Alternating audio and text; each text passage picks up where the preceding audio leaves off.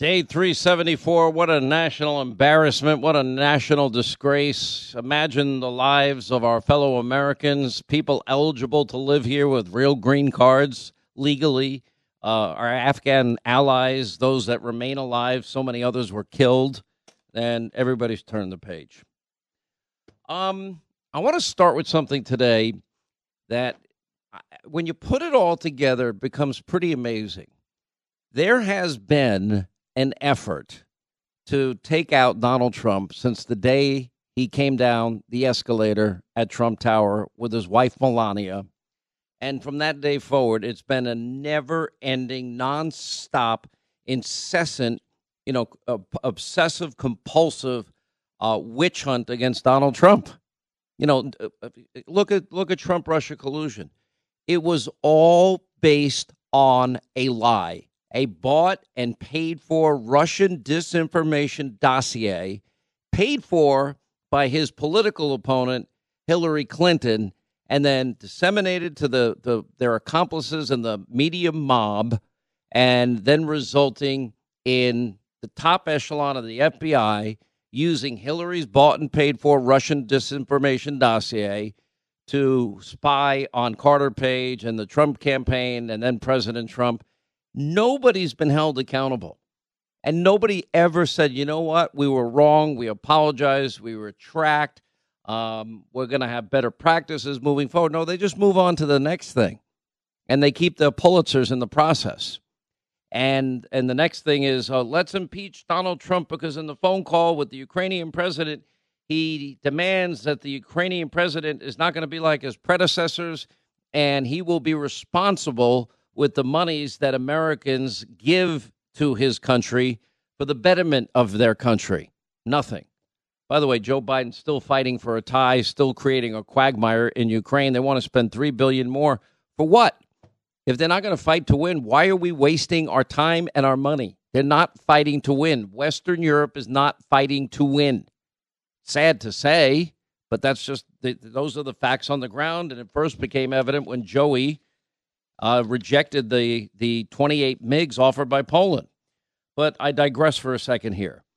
If they really cared about a Ukrainian quid pro quo, how do these same media mob people, how do our own upper echelon intelligence FBI people, how do they ignore the real quid pro quo? Joe Biden bragging about $1 billion of taxpayer money he withheld so that he can get a prosecutor fired in 6 hours, a Ukrainian prosecutor from all places, and then we find out that prosecutor is investigating his son, who with no experience is making millions of dollars while he's vice president, and we're not supposed to, but we're not going to call that a quid pro quo. It's unbelievable. But then when you move to 2016, almost instantaneously, Hunter Biden's laptop comes out. Oh, that's Russian disinformation. The same media mob. The same Democrats led by the likes of Adam Schiff and others, and nobody bats an eyelash. It just never ends. Joe's quid pro quo, Hunter's laptop. When's Hunter's home going to get raided? When did Hillary ever get raided for the 33,000 deleted emails? We'll get to that in a second. Well, so this raid takes place at Mar-a-Lago, and new documents found by investigative reporter and also editor-in-chief of JustTheNews.com, John Solomon. He broke a lot of the Trump-Russia collusion lies down for all of us, part of our ensemble cast. Anyway, he points out that Team Biden actually pushed Team Biden's own DOJ, because the DOJ is part of the executive branch, to investigate records stored at Trump's property, Mar-a-Lago, with President Biden personally intervening to undermine President Trump's claims of executive privilege. Now, that's not what they told the country. We had no idea. We learned in real time like everyone else in America.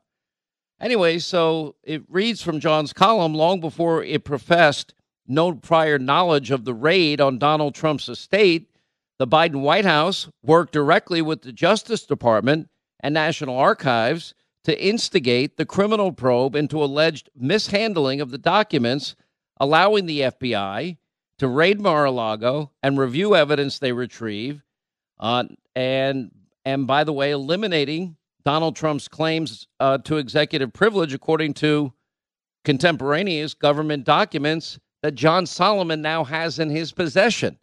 And I've seen them. The memos show that the then White House Deputy Counsel, Jonathan Su, was engaged in conversations with the FBI, the DOJ, National Archives as early as April. Now, don't forget, in February, the National Archives, just to keep your timeline straight, they wrote a letter to the Trump team thanking them for their great cooperation as it relates to the National Archives. Anyway, so as early as April, after they had received that letter, after 15 boxes of classified and other materials were voluntarily returned to the Federal Historical Agency from Mar-a-Lago, and by May, this guy, Jonathan Su, then White House Deputy Counsel, conveyed to the archives that Joe Biden would not object to waiving his predecessor's claims of executive privilege, and that decision by Joe Biden opened the door for the DOJ to get a grand jury to issue the subpoena. That's when they went to the magistrate, compelling Trump to turn over any remaining materials he possessed from his presidencies. Now, it's summarized in several memos, several emails exchanged between the various agencies in the spring of 2022, months before the FBI took the added and unprecedented step of raiding Trump's Florida compound with a court-issued search warrant from that magistrate, the one that hates Trump, once recused himself because he hates Trump, and that loves Barack Obama. But anyway, the most complete summary was contained in a lengthy letter dated May the 10th. Now, don't forget, a month later in June, the DOJ and the FBI, they were at Mar-a-Lago. And it was at that point that they asked that the remaining documents, the boxes of documents, be in a room and that they add a padlock to that room for extra security, which, by the way, the Trump team complied with. Anyway, the most complete summary is in this letter of May 10th, before they came, and they could have taken any box they wanted on June 3rd. Anyway, the most complete summary contained in that letter, that acting National Archivist Deborah Steidel-Wall sent Trump lawyers summarizing the White House's involvement. And on April 11th, the White House counsel's office, that's Joe Biden's White House counsel, affirmed a request from the Department of Justice, supported by an FBI letterhead memorandum, formally transmitted a request to the National Archives and Records Administration to provide the FBI access to the 15 boxes for its review within 7 days, with the possibility that the FBI might request copies of specific documents following its review of the boxes. And that's what Wall wrote Trump defense attorney Evan Corcoran. Now, that letter revealed that Biden personally empowered the National Archives and Records Administration to waive any claims of executive privilege that Trump might assert to block the DOJ from gaining access to the documents. Now, Joe Biden wouldn't have any knowledge if Donald Trump, in fact, had issued, for example, or declassified any of these documents. So it doesn't even, at that point, it wouldn't have even been applicable. It goes on, the counsel to the president has informed me that in light of the particular circumstances presented here, President Biden defers to my determination in consultation with the Assistant Attorney General for the Office of Legal Counsel regarding whether or not I should uphold the former president's purported protective assertion of executive privilege.